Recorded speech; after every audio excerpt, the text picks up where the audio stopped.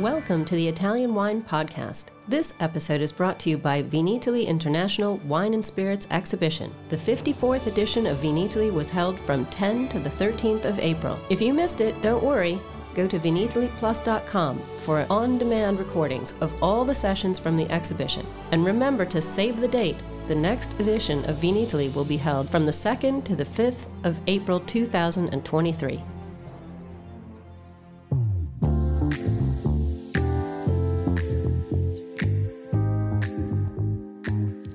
Hello, everybody. My name is Polly Hammond, and you are listening to Uncorked, the Italian wine podcast series about all things marketing and communication. Join me each week for candid conversations with experts from within and beyond the wine world as we explore what it takes to build a profitable business in today's constantly shifting environment. We are joined today by David Garrett, co-founder of Club de Vin, the fastest growing NFT community in wine. He has graciously agreed to help me, and hopefully some of you, understand exactly what are NFTs, how they've been used in the non-wine world, and what are their implications for today and the future of wine. Let's get into it. David Garrett, I'm really excited to have you here today.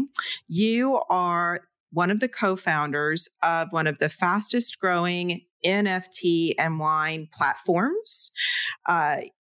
Club de Vin has a very specific direction that it's going with NFTs that is a little bit different, I think, than what a lot of us maybe in our low level of understanding think of when we think of NFTs. And so I'm super excited to kind of pick your brain today and help me and the audience understand, as I put in the title for this, NFTs, what the fuck? So, welcome. Well, thank you very much. I appreciate the opportunity to chat with you today. And I, for a very long time, said NFTs, what the fuck, myself. And didn't, people had been bringing me wine and blockchain projects for a long time to look at, to help out with, to invest in. And for the longest time, I would learn a little bit and look at it and say, yeah, I don't really get it. And then I would learn a little bit more and say, I don't really get it. And then a light bulb went off about 9 months ago, somewhere between a year and 9 months ago. And that really caused what you see in Club de Vin and so what was the light bulb? Like what was the thing that took you from where we are right now, which is, what the fuck, to now having an NFT that you're really in the process of launching? So the light bulb for me was in looking at, instead of looking at NFTs as a piece of art, or even looking at NFT, which they are, and that's an important piece of it, the art or the design, the storytelling of an NFT is really important, that visual aspect. But that wasn't quite enough. I thought it was interesting, but it wasn't quite enough. Mostly because it existed in places where it's not super easy to find, not super easy to see. There wasn't enough there. And then, you started looking at NFTs as a deed of ownership, which also interesting, but not really, most people, we've gone for a very long time, 4,000 years without a deed of ownership for our bottles of wine. I don't know why we necessarily need one right now. It's interesting, but again, and there, I can see some ways that's important. I'm sure we'll talk about that later, but it wasn't enough. It wasn't until we saw the utility, the ability for that NFT to be functional, to provide a way to identify individuals or to identify holders of the NFT and provide those holders with some sort of utility, community connection. And that's really where the light bulb went off. I want to jump in on this because I feel like, at least for me and my research, I want to sort of go back to some basics. So NFT, non-fungible token, which basically, according to my understanding, means that it is not a commodity where you can have a one-for-one interchange of a good. Is that kind of correct? Sure. I mean, it's like it's a store of value that is non-fungible, non-exchangeable for another one. So, for example, your and this is actually the really the easiest way to say it. If you've got $200 bills, they're exchangeable for one another. If I've got 100 and I give it to you, and you give me your $100 bill, then it's the same. We're in the same place. But if I've got a deed of ownership to my house and you've got a deed of ownership to your house, those are not exchangeable, right? I can't give you mine and you give me yours, and then we both just have the same thing. So that's really the difference between a fungible token, which is a total, one for one, and a non-fungible, which is they're two different things, right? They're both assets, but they're different things. It's a unique thing. A fungible token is a unique thing, like your house. So in the language that I think in my head made a good segue, an original piece of art, is that considered basically like an old school NFT? I have one piece. It only exists as this one piece. I can't ever trade it for another one piece that's exactly the same. Is that kind of an NFT? Kind of, actually, but when you think about it this way, it's actually not the art itself. It's the ownership of that art, right? Like the token that represents the ownership of that art. That's the thing that's the NFT. So if I've got a piece of art and you've got a piece of art, then we can't just exchange them for one another because they're unique. Right, we can't exchange ownership of those for one another. With art, there's a provenance, and not just provenance, but they're different, right? Like you might have a Monet and I might have a Matisse. Those two things are not, but they're different, right? They have different. This is what we all want. I'll have the Monet, you have the Matisse.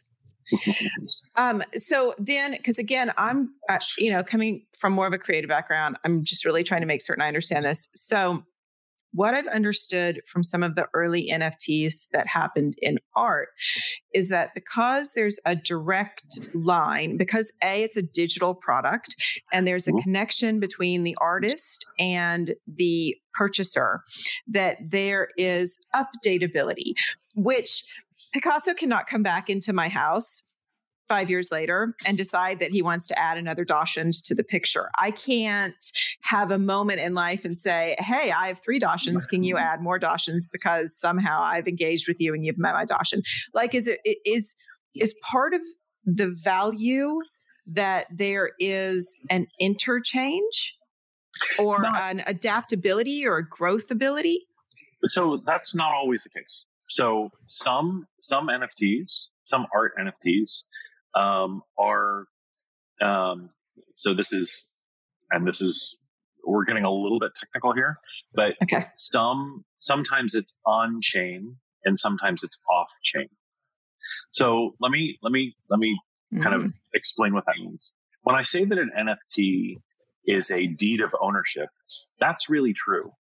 The thing that is the NFT is, it's a wallet address.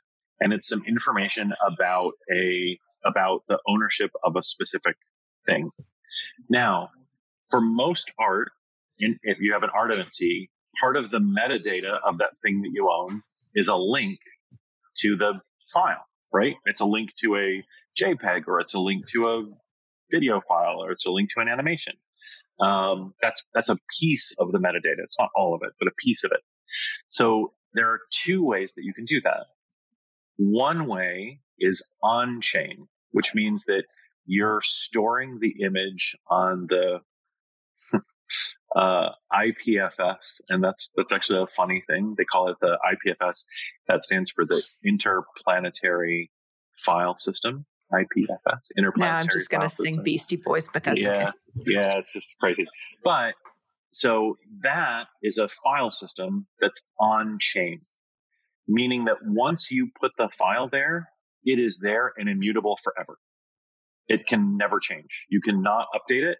It will be there, and that file is there forever. It can't be deleted. Can't be deleted, can't be exchanged, can't be fixed. It is there forever. And there are some projects that have the art is on chain.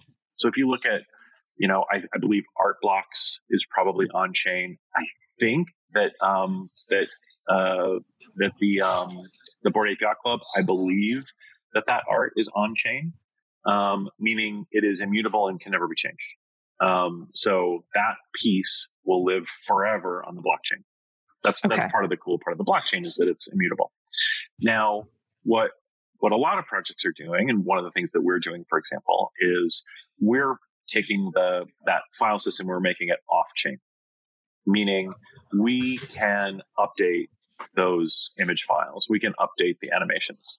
And because we want to be able to evolve the art over time. Now, really what that amounts to is just a different level of decentralization. So with a lot of art projects, like if you're doing a Monet or a Manet, you might want to use the interplanetary file system and put that piece of art on the on chain, so that you can go away and you never have to deal with it again. And that's just owned, and it's owned forever. Can't be hacked, can't be changed. It's there forever. That's kind of the Bored Ape Yacht Club. If you want to add a little bit of centralization, which is kind of what we're doing, where the deed of ownership will always be there, but we can update the art piece of it in order to adapt to different ways that you might want to visualize that art. Then that's kind of, we've sort of given up a little bit of decentralization in exchange for some adaptability over time, right? So, the Bored Ape will always be that image, always, forever, always and forever. For us, we might say, hey, as there are different ways to be able to visualize your digital seller, for example, we may want to update the digital quirks that we're making, which are right now are like 9 to 12 second videos. We might want to update that to be like a 3D model, or update it to be an interactive thing. Like there's a bunch of things that we might want to do in the future as visualization, as the ability to visualize that collection, as there are more opportunities to do that. Does that make sense? Okay. It does, but I mean, as you're saying that, I'm just making a list of questions.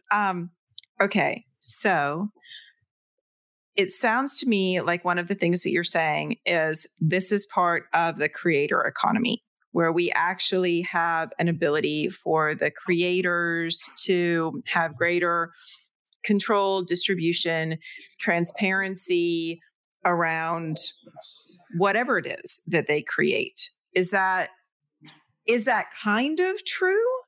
I think that's definitely true. Yeah. I think it's kind of,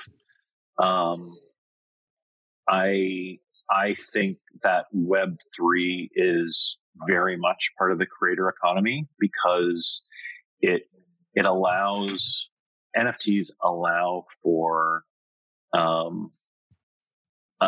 they allow for the exchange of digital goods in a decentralized way. You don't have to go through Instagram. You don't have to go through Facebook. You don't have to go through Pinterest or anything. You can sell things or monetize things without having to go through those platforms. To a certain extent, it puts the power of not only the ownership of your assets, but also the ownership of your data. That's kind of the cool thing about Web3. Yeah. So that's one of the things that I do want to talk about with data. So and hopefully both of us don't geek out too much in our own particular ways on this.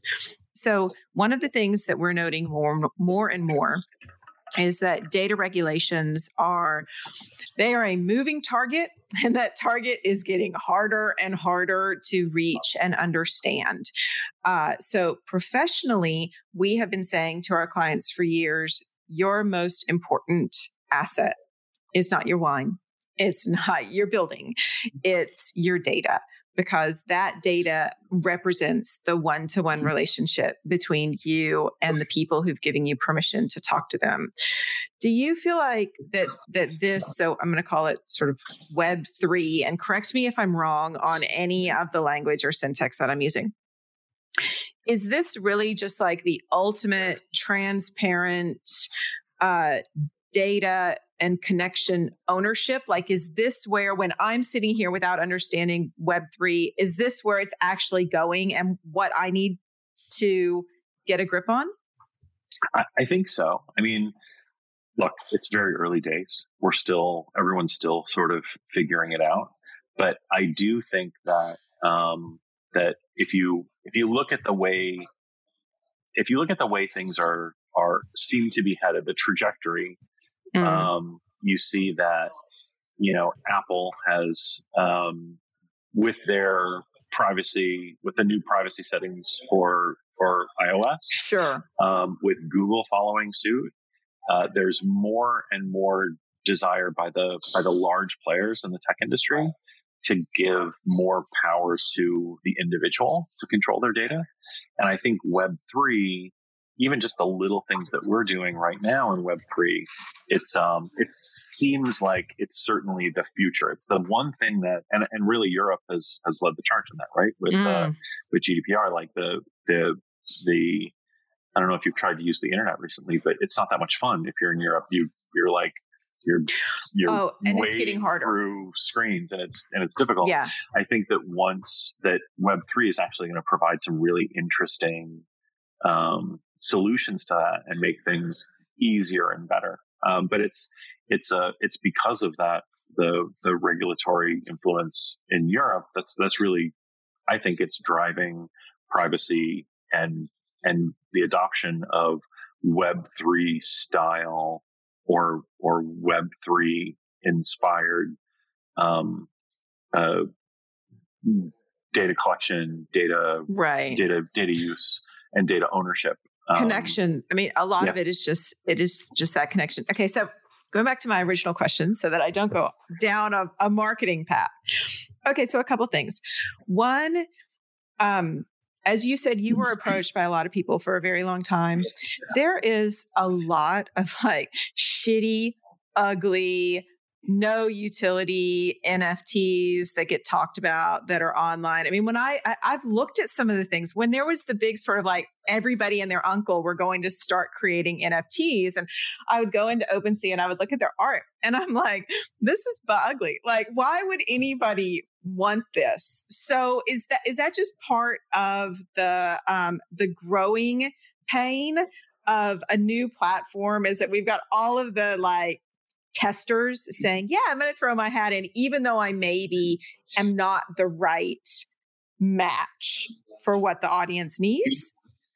You young people that don't have like a real memory of the internet.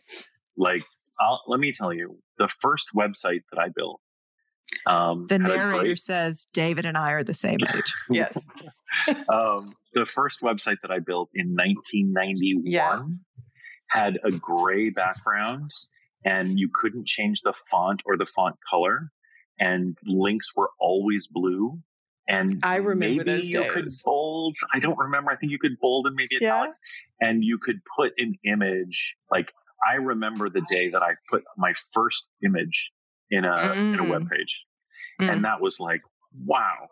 So I remember back in those early days when people were building websites and they were horrifically ugly. And I don't know if you remember the first Yahoo. It was I remember first the early Yahoo. Amazon. I totally remember that. So here's what I think. I think, it's not just ugly, but a lot of those things weren't very functional. There were a ton of websites that were available in the early days that didn't really have any function or didn't really do anything. And, part of that was just people, some people trying to like get on a bandwagon, some people like looking at a gold rush and showing up with their shovels and picks and trying to figure out what to do. And I think that without, those projects, it's hard to see how valuable other projects are. So they're good as a reference. It's true. You get some people that are like, oh, NFTs, people are buying NFTs, I'm going to do it. And some people have made some money on just creating weird, ugly stuff. I mean, I don't know if you've looked at CryptoPunks. I have it sitting here in front of me. That was one of the questions that I was going to ask. I was going to ask about Alexis Ohanian's CryptoPunk that he bought for Serena Williams. That I look at it and I'm like, that's weird. Because and so actually the question that I was going to, why would you buy that? Is there's also this feeling that it feels like it is, and I hear this all the time, by the way. This is for rich people who have money to burn. Right? This is a place for people who have more money than sense to go and do it. Was that originally true? Is that evolving? And as I do want to get into some of like the tangibleness of it, is that only for things that are digital? And then we can move into real life stuff. I mean, in the same way that, stamp collecting has always only been for rich people with too much money, or Pokemon card collecting. It's only for rich people, really. Baseball cards. Yeah, I'm sure no normal person would ever collect a baseball card. It's only for the very wealthy, richy riches in our mansions, right? Well, and let's face it, there are people who are saying about only rich people would invest in wine. I mean, who the hell spends that kind of money on wine? So. And this is what I'm saying. Yeah, there's a lot of weirdness out there. There are weird projects. The barrier to entry for creating a collection of NFTs is different from the barrier of entry of creating stamps or creating baseball cards or Pokemon cards or what were those little beanie babies? Beanie Babies. Didn't people collect those for a long time? I do remember that. Yes. Here's what I think. I think that that in the NFT space, there's probably lots of room for anybody who's interested in collecting art or interested in collecting, in collecting or even really being part of a community. I mean, there's a lot of really interesting NFTs out there for music. So imagine, this was actually one of the most compelling things that I heard in the early days when I was researching this was the use case and the utility of NFTs for music. So let's say you like to follow new music. You like to find new bands. You're one of those early adopters. I'm not, right? It's got to be, on the Billboard top 10 20 years ago for me to listen to it. I'm not one of those people that's always seeking out new music, but a lot of people are. And if you were seeking out new music and you were to buy an NFT of a song, for example, let's say there were 1,000 limited edition versions of a particular song, and you were to buy that does two things. Three things really. One is it gives some money to the musician, which is kind of interesting. And now the musician is able to collect money without having to go through a record company. So that's kind of cool.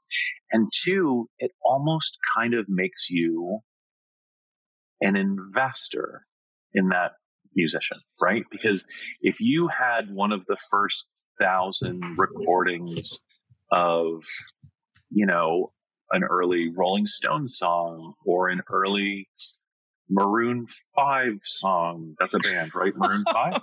So if you had an I think they pay it for the picture of Adam Levine more than the song, but go for it. But if you had an early 1,000, there were only 1,000 copies made of that early pressing of an early song, and you were to buy that, if you could buy that for $100, and then today, what would that be worth? That would be worth a lot of money to you as a collector, especially if you had special access to be able to listen to that song. So gives money to the artist or the musician. That's awesome. Gives the ability for this early adopter to be able to participate in value creation. So it's a form of crowdfunding. right? Yes, I mean, like, sort really, of. isn't it like, kind of, but I'm you're getting collecting now, you're behind part of it. something. Yeah. Right. So there's scarcity in it. And then there's also the utility, which is, maybe if you're one of the people that has that initial 1,000 NFTs, that gives you backstage passes to every show, right? That NFT is a ticket for backstage passes to every show. Now, all of a sudden, you've got a lot of really interesting, there's some really interesting, components to that. Right. Like I'm thinking about that from a business sense. I'm thinking about that. Things like the cost. So if we're looking at issues around the creator community or the creator economy, rather, that we are getting more and more into rights management, digital rights management, and ongoing licensure. So I would be looking at it like, okay, for me as a business, if I invest in an artist early, like this is a completely made up example, does that give me the rights to, sticking with music, that I am allowed to use that piece of music in an ongoing kind of licensed way for, say, commercial or personal use that I wouldn't have if I'm not, if I was not one of those investors? So I would be kind of looking at it very much from a, what's the business utility? Is there like a B2B sort of, is there a business use case, or businesses allowed to participate, or is it always just like individuals? I think there certainly could be. That's actually a really interesting business that somebody should do. I'm gonna call someone after we get off this podcast. Okay, that's because good. that's a cool idea. I get a royalty. No, but so that really depends on the contract. So, for example, the Bored Ape Yacht Club famously is, as part of the smart contract, which is, the smart contract is just a piece of software that is part of the NFT. And the NFT is it's not just a line of code, or it's not just a transaction. It's actually a piece of software that runs on the blockchain. I know that sounds weird, but it's a distributed computer. It's a software. So that contract, which is software, for the Bored Ape Yacht Club, famously gives the owner of that Bored Ape all of the IP rights to that Bored Ape.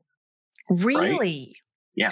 I didn't know that. That's why you've seen, like, there's a hamburger joint that just opened up in Venice, California, that's like owned by a Bored Ape, and he used his Bored Ape to open the hamburger joint. And then there's Johnny Iovine, I think, created a music company there's a couple of Bored Apes that created a music company. So I think that's a really kind of interesting, piece. There are other contracts that don't do that. So I think that's, it really depends on how the contract is written. But I certainly think that the idea of, I know that there are all these repositories of like bits of music that people use for ads, and people use for all kinds of different things. If you could buy that piece of music and own it, and then if that becomes a popular piece of music, you could then sell the rights to it. I think that would be, there's an interesting business in there someplace. Well, yeah. So just to kind of go off on a tangent, if you look at Epidemic Sound, which we use for all of our commercial soundscapes for clients, there are top performers who legit have like YouTube videos with millions of views. I mean, almost in a sense that they're creating distributed music, but they're treated like an EDM star or pop artist. Anyway, I think that that's super interesting, but I know that's not what we're supposed to be talking about. So one of the other things that I look at is something like, and I would just encourage people probably need to look this up to know what we're talking about, Lost Girls of the Metaverse. So this one was really interesting to me because this was one of the first ones that I saw that sort of exploded via Twitter and, my networks. Anyway, so when I went in and I looked at it, what I thought was interesting is actually what they're selling. So there's an NFT membership and brand that when they talk about themselves, there are a couple interesting things. They say, we didn't get the chance to pave our own way in the traditional tech space. and that this is a chance, we're going for it. And some of what it looks like is funding, right? Funding a movement and building community. So in this sense, yes, I'm getting a kind of visual representation of something because I get why that's important. But what I would be buying into is this notion of like-minded women who have a shared goal of, pushing forward tech, business, whatever. So literally, like, I'm investing in the community. Is that right? Do I understand that correctly? To a certain extent, yeah. It depends on the community. I mean, I'm not so familiar with that one, but a lot of these times they are. That's really what it is. It's the community that when you buy the token, you're investing in. You're investing in the community. It's similar to the club that we're building. There's the way that these NFT membership clubs work is your NFT is your membership card, right? The holder of the NFT, that's what gives you access to all of the benefits and services and value that's generated inside that membership club.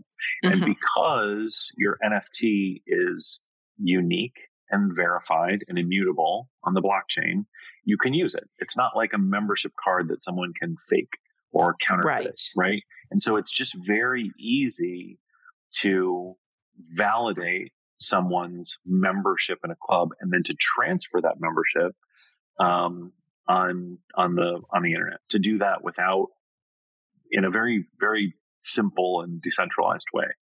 So that's kind of interesting, right? And then and basically how it works is if your token is if your NFT is your membership card, and there are a limited number of memberships. There's a limited number of people who can have those membership cards. And then you create value and desirability to become a member. Then the value of those memberships, the value of purchasing that, the cost of purchase that membership card increases because there's more people that want to become members than there are memberships available. So it's just a very simple, it's just kind of taking a lot of things that already exist out there and making it work very simply and very quickly and very efficiently. Okay. So again, just because I have to put this into the context of what I understand, and I hope that we aren't boring the tears out of our audience, old school private clubs, equity clubs, things where you basically pay for access, usage rights, events, tickets, whatever it may be. So I guess what I'm trying to understand is that these are ways that known systems are simply adapting to be decentralized, global in a sense, or transparent. And also, I think one of the things that's interesting about that is, like, if I'm looking at the equity clubs, this is also, for want of a better word, more inclusive in the sense that those had a lot of gatekeeping around them. And maybe now we're moving beyond some of that. Okay. So we've got the notion of sort of the art and the transparency. We've got community. So now what I sort of want to understand is, how does this relate to tangible goods? So like I'm sitting here in front of me. One of the ones that has received quite a bit of acclaim is the Mondavi and Bernardo NFT that was done. I know that we've got a few others that are happening in wine. And then of course we have yours. So can you help me understand, or help all of us who are dingbats around this understand, how does this translate into something that is tangible? So look, there are a bunch of projects out there that are experimenting with different ways of using NFTs, and some of them are super innovative, and some of them are very interesting, and some of them are using the technology the way I think to the fullest extent of its utility, or at least leveraging that utility, and some of them maybe not quite as much. But there's really a couple of different. I'm gonna not talk about individual projects, but I'll talk about kinds of projects out there. Yeah. And So- it's okay to talk about yours. I don't want you to feel like you can't Sure. talk about yours. Yeah. So there are a bunch of projects out there where you can buy an NFT, and that gives you ownership over a barrel, for example, that's sitting at the winery, or ownership over part of a barrel. Like maybe they'll have 100 NFTs, Right. and those NFTs give you, each one gives you 1% of that barrel.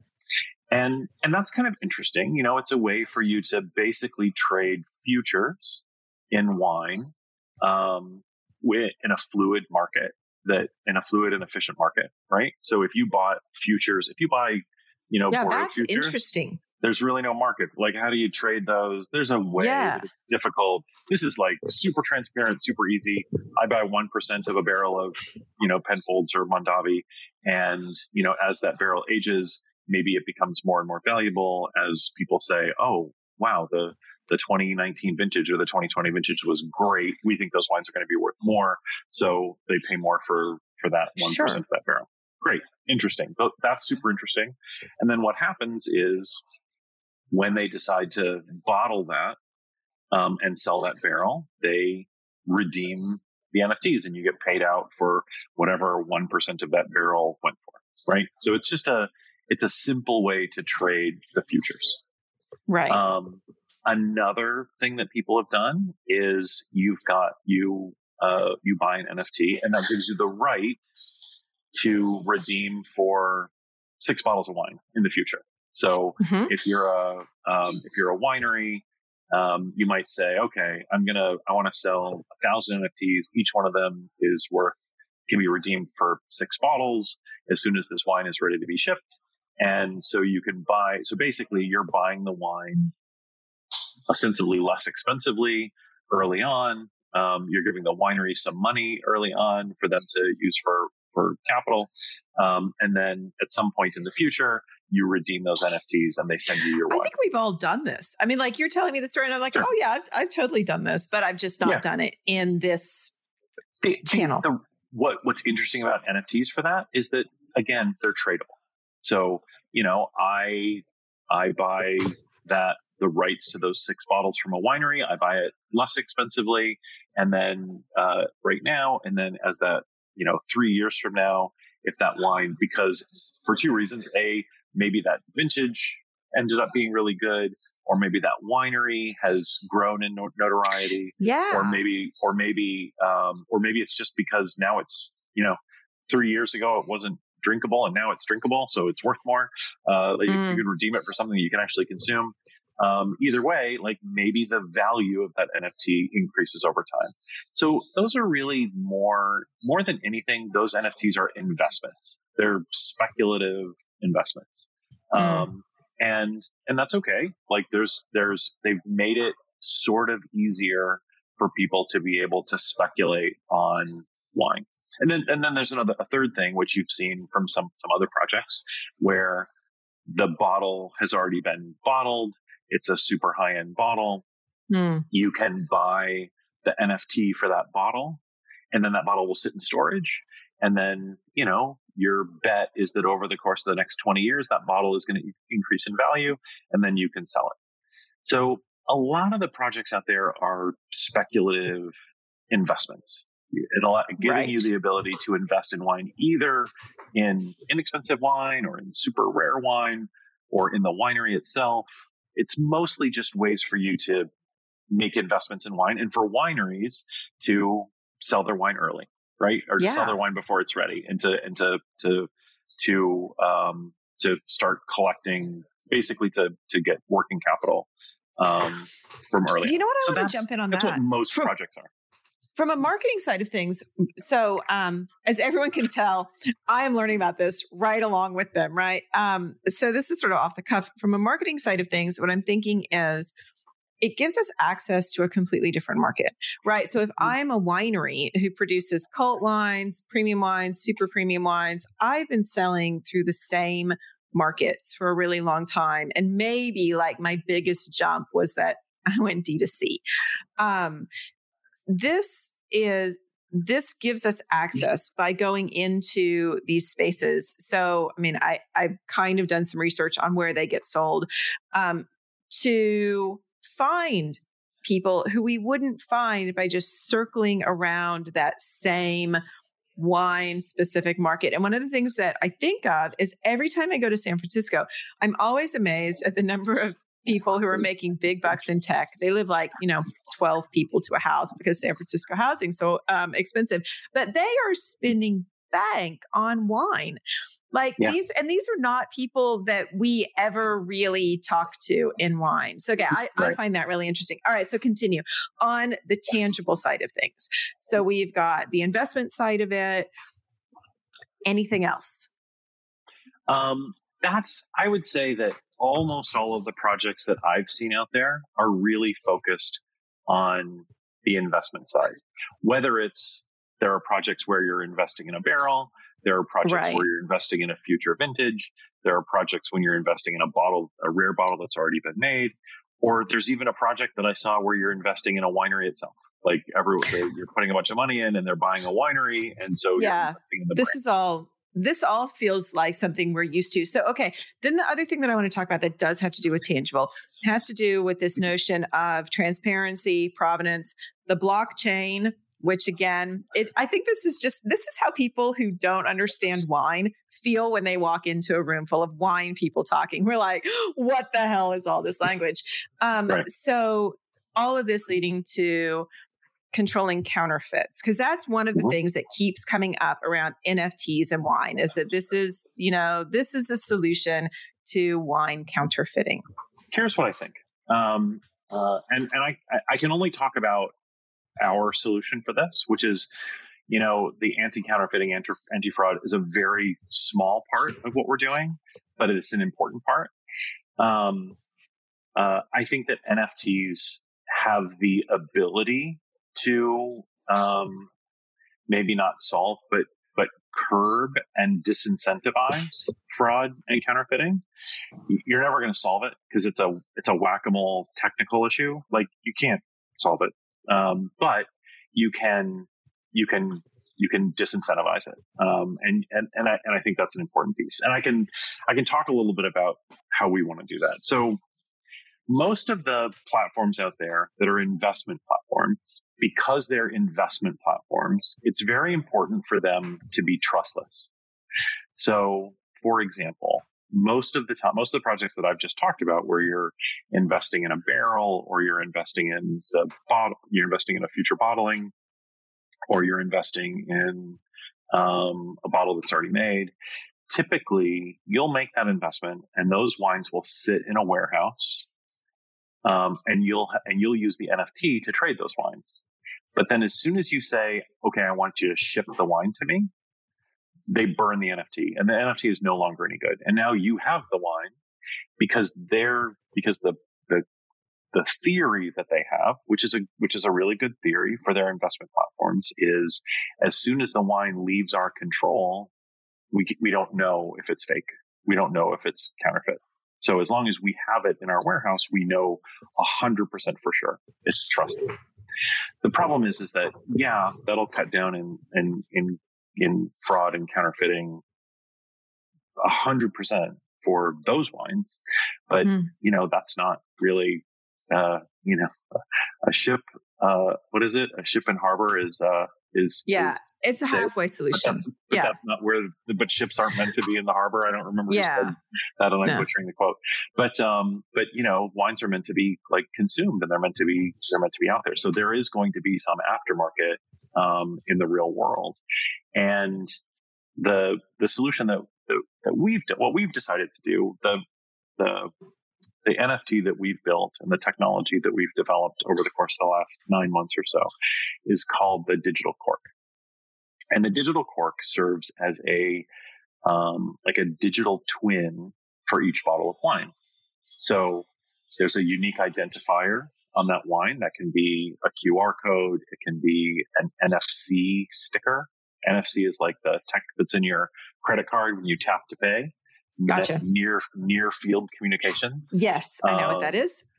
And then there's also any kind of unique identifier. There's the bubble, like Angelus does these really cool bubble stickers that, if the wine gets too cold, or if the bottle gets too cold, then the water freezes. So, Yeah. There's a lot of those things. But anyways, as long as there's a unique identifier, we can then attach the NFT to that bottle. And the NFT serves as all of those things that we've talked about, right? It serves as a certificate of a deed of ownership first and foremost. I own this bottle. It serves as a certificate of authenticity. If the digital cork is attached at the winery, then you know that it came from the winery, right? That was the first place that it came from. So the certificate of authenticity, and then there's chain of custody. So, we talked earlier about how an NFT is really just a deed of ownership. It says that you own this. Well, what's interesting about the blockchain is it's immutable. You can't erase it.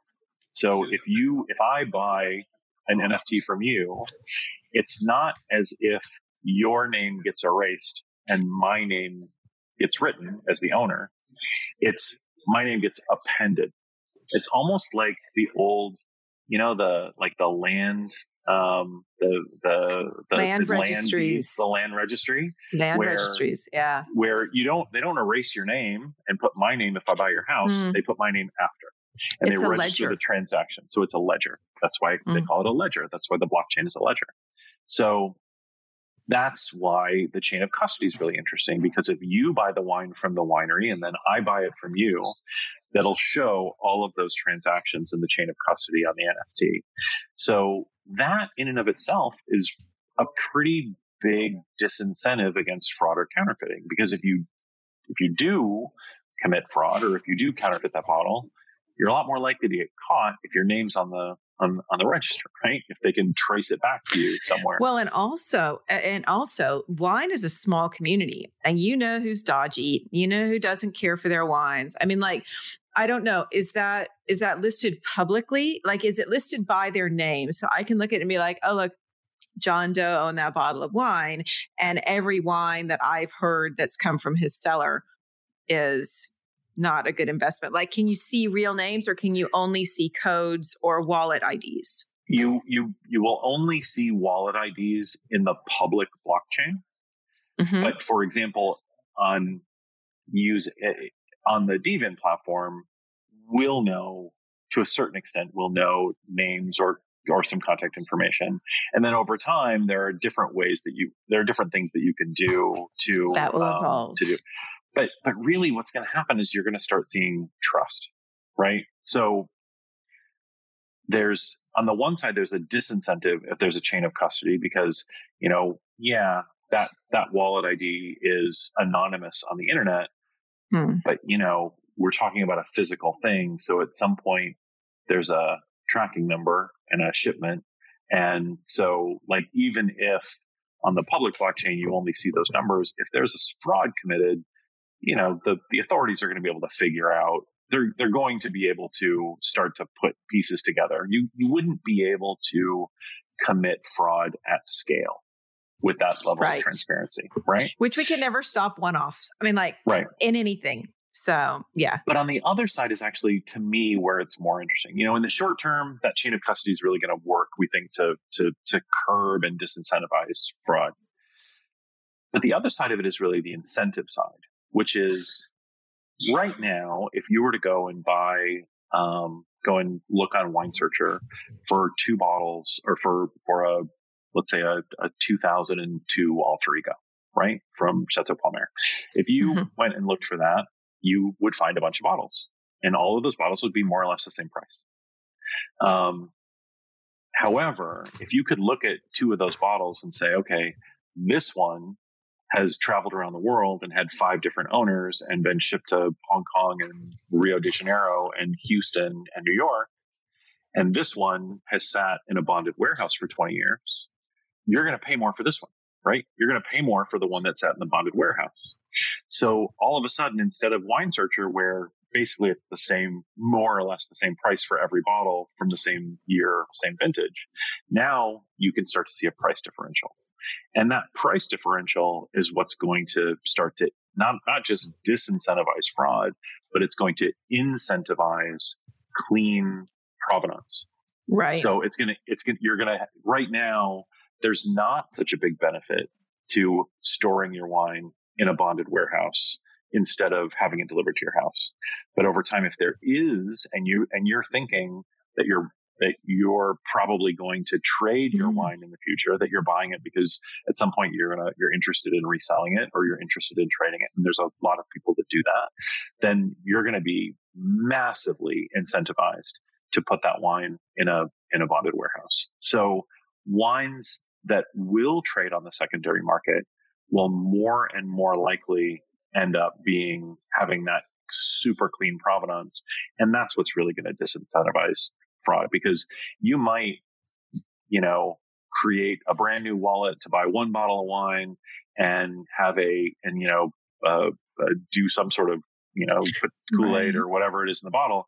But if someone looks and they're like, okay, well, that bottle has like a wallet ID that has one transaction on it, and this one came from a bonded warehouse, you're going to pay so much less for this one than you are for this one, that there's no incentive to do the fraud. So no one will do it. That's really going to be top down through the wine system. So like that's going to be through, I'm assuming that's going to be through producers, through premium producers, luxury producers, through auction houses. But I actually think that more interestingly, what Web3 provides for is the ability to do peer-to-peer sales.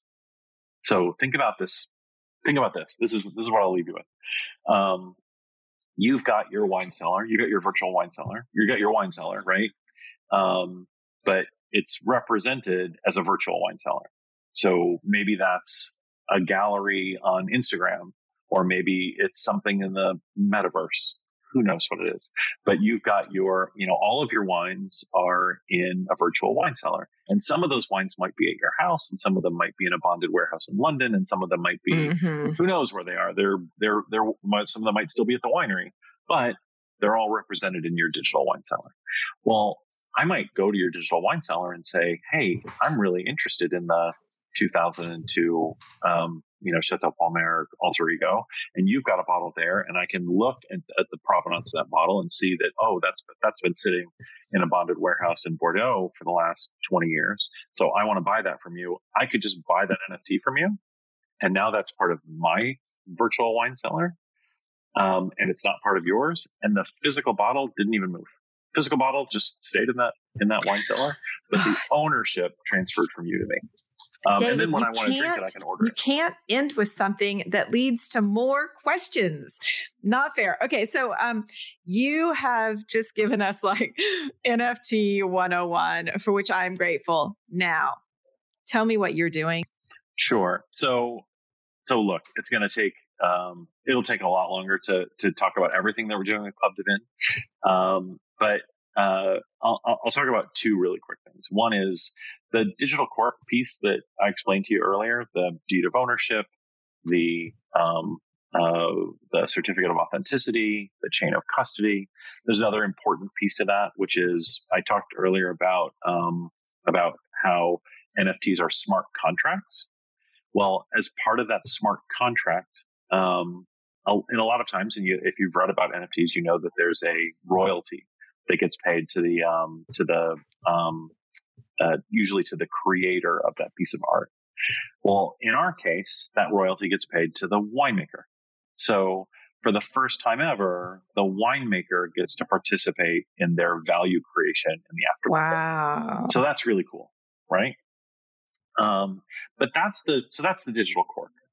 But on top of that, on our platform, we've created kind of an interesting and what I think is the most innovative thing, and really, again, where the light bulb went off for me, which is we've created a new set of NFTs, a new concept, which is when you open the bottle, when you open the physical bottle, if you have that digital cork in your wallet, meaning you own that bottle, then our platform gives you the ability to pull the digital cork.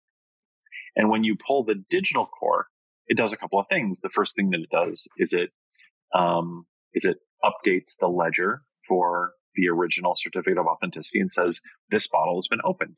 It's no longer on the market. It's no longer tradable. It's gone. It's been opened. It's now is no longer under Right. But then it also gives the owner of that bottle the ability to mint or create new NFTs. And the analog for that, like the Web 2 version of that, is to take a picture of your bottle and post it to Instagram. Which is kind of what everybody does, right? This is our trophy wall. Yeah, this is your trophy wall. So the Web 3 version of that is a tasting token, which means that I open the bottle, I get a little I pull the digital cork, I get a little QR code on my phone. You're drinking this bottle with me. You can scan that QR code, and now we both have tasting tokens. And the tasting token is it's part of your trophy wall, and it's part of it allows you to kind of keep your tasting journey. It's got, the beautiful aesthetics that we talked about, the great art. Yeah. It's got all the metadata that you don't have to I type do feel in. like I need to say that because I did talk about a lot of the early art not being nice, but in preparation for this, I have looked at all of your art and it's lovely. And it was really kind of refreshing to see. So please continue, but I do want to say that the Club de Vin art is not what I was describing earlier. It's cool. But then there's also really interesting utility there. And the utility is that winemakers, for the first time, can be in touch with consumers at the moment of consumption. So think about it this way. Up until today, the distance between a winemaker and a consumer was 15 years and 15,000 miles, right? Like forever ago and far away. But now you can really put them right next to one another. So when you open that bottle and you mint your tasting token, the winemaker can say, "Hey, I'm really glad that you opened this wine, and how's it showing?" And like be part of the conversation, part of the culture. And then can also say, "Hey, if you collect more of these tasting tokens, we're going to know that you're a real fan of our winery, and we want to provide incentives and rewards, like, collect 5 and we'll invite you to a winemaker dinner, or collect 10 and we'll invite you to the winery for a vertical tasting," right? Right. So it's a way for the winery to start building community around their biggest fans. So it's the utility of that tasting token, not just the visuals. The visuals are great, right? Like it's really nice to be able to tell a story. But the utility of it, which is it allows you to build that community because they're verified and authentic and immutable. That's what any NFT is. So the tasting token NFT is like a proof of experience. Yes, I can prove that I tasted that wine.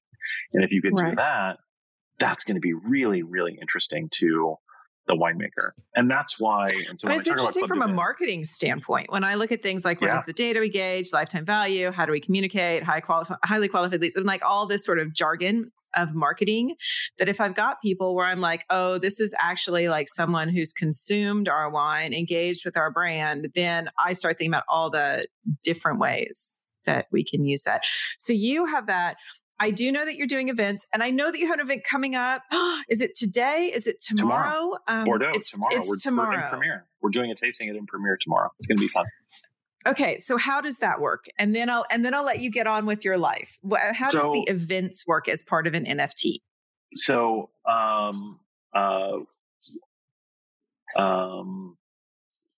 so membership in Club de Vin. It's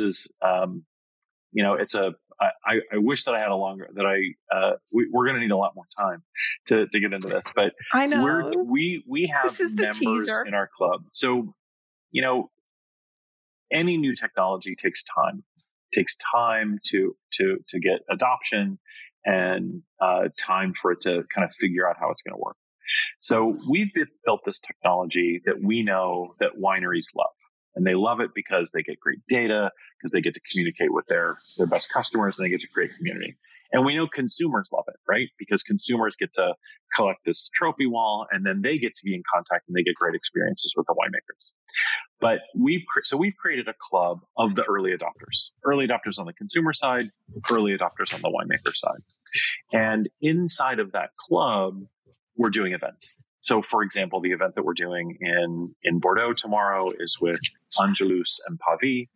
as part of In Premier, and we're tasting some wines and we're minting some tasting tokens for any of our founding members that are there at In Premier. And I think there's going to be like 20 of us there. So those are the kinds of events that we're doing. We're also doing some massive, big global events. We're doing a bunch of little local events. And that's really what being part of the club is about.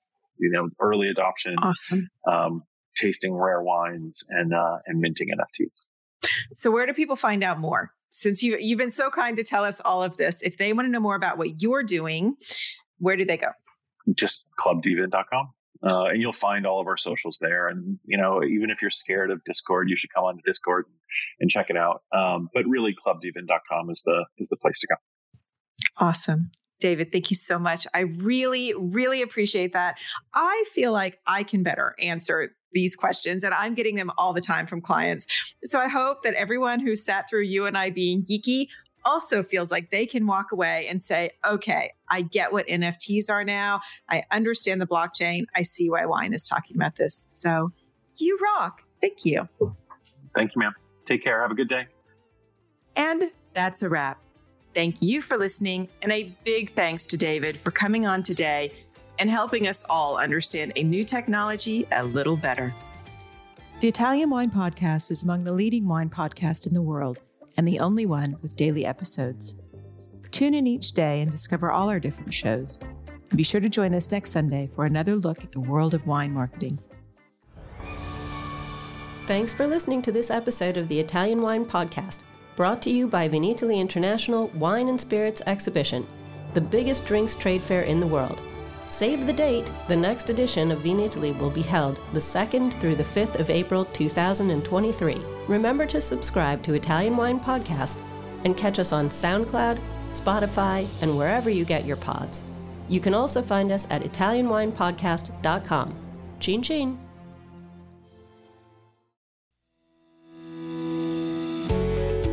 Guys, I'm Joy Livingston, and I am the producer of the Italian Wine Podcast. Thank you for listening. We are the only wine podcast that has been doing a daily show since the pandemic began. This is a labor of love, and we are committed to bringing you free content every day. Of course, this takes time and effort, not to mention the cost of equipment, production, and editing. We would be grateful for your donations, suggestions, requests, and ideas. For more information on how to get in touch, go to ItalianWinePodcast.com.